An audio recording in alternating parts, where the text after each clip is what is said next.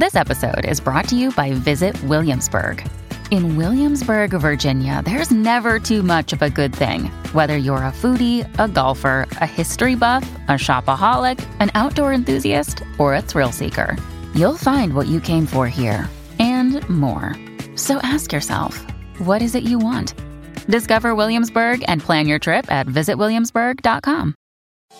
Good morning, Oregon. It's Friday, October 22nd. This is Andrew Thien with a news briefing from the Oregonian and Oregon Live. Before we start, a quick thank you to our sponsor, Pacific Source Health Plans, for supporting the show. The number of Oregonians who have died due to COVID-19 is significantly higher than what the state has reported so far, the Oregon Health Authority revealed Thursday. A, quote, computing error means the state failed to count at least 550 deaths, mostly between May and August 2021. That failure will increase the fatality count by 13%. It also means Oregon's standing nationally in terms of overall deaths is slightly worse than we expected. The error means Oregon is likely the 7th or 8th lowest state in the country in terms of fatality rates. Oregon is the 6th lowest currently. The state has reported 4,235 deaths from COVID-19, excluding the cases that will be added. September was the state's deadliest month of the pandemic, with at least 633 deaths.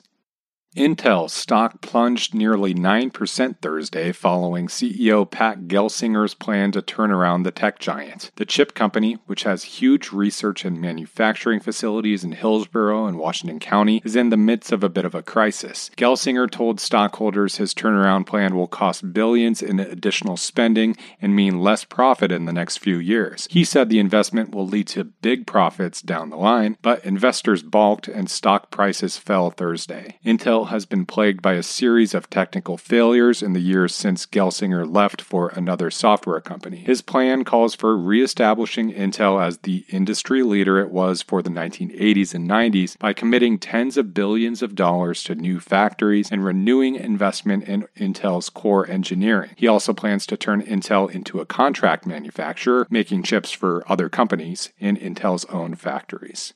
Malarkey Roofing Products, a North Portland-based roofing company, was hit with the largest fine in the Oregon Department of Environmental Quality's history this week. The state levied a $2.1 million fine against the company after it self-reported that it may have been emitting a large amount of formaldehyde. Malarkey is located at 3131 North Columbia Boulevard. Formaldehyde is a suspected carcinogen and in large amounts can cause burning sensations in the eyes, nose, and throat. It can also cause nausea and skin irritation. The company changed its emission standards in 2009 but failed to submit information to the state. In 2018, it told the DEQ it may have higher emissions than normal. Elevated levels were confirmed in 2019. The company installed a pollution control system in 2020. Malarkey was founded in 1956 and is based in Portland but has facilities in Oregon, California, and Oklahoma. The company has 20 days to appeal the fine.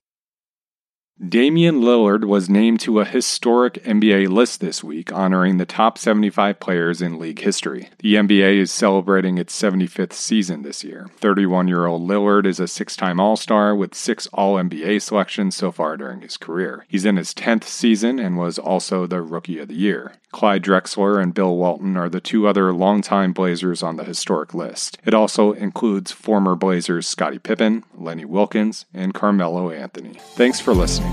You can support our local journalism by subscribing to Oregon Live. Go to OregonLive.com/pod support.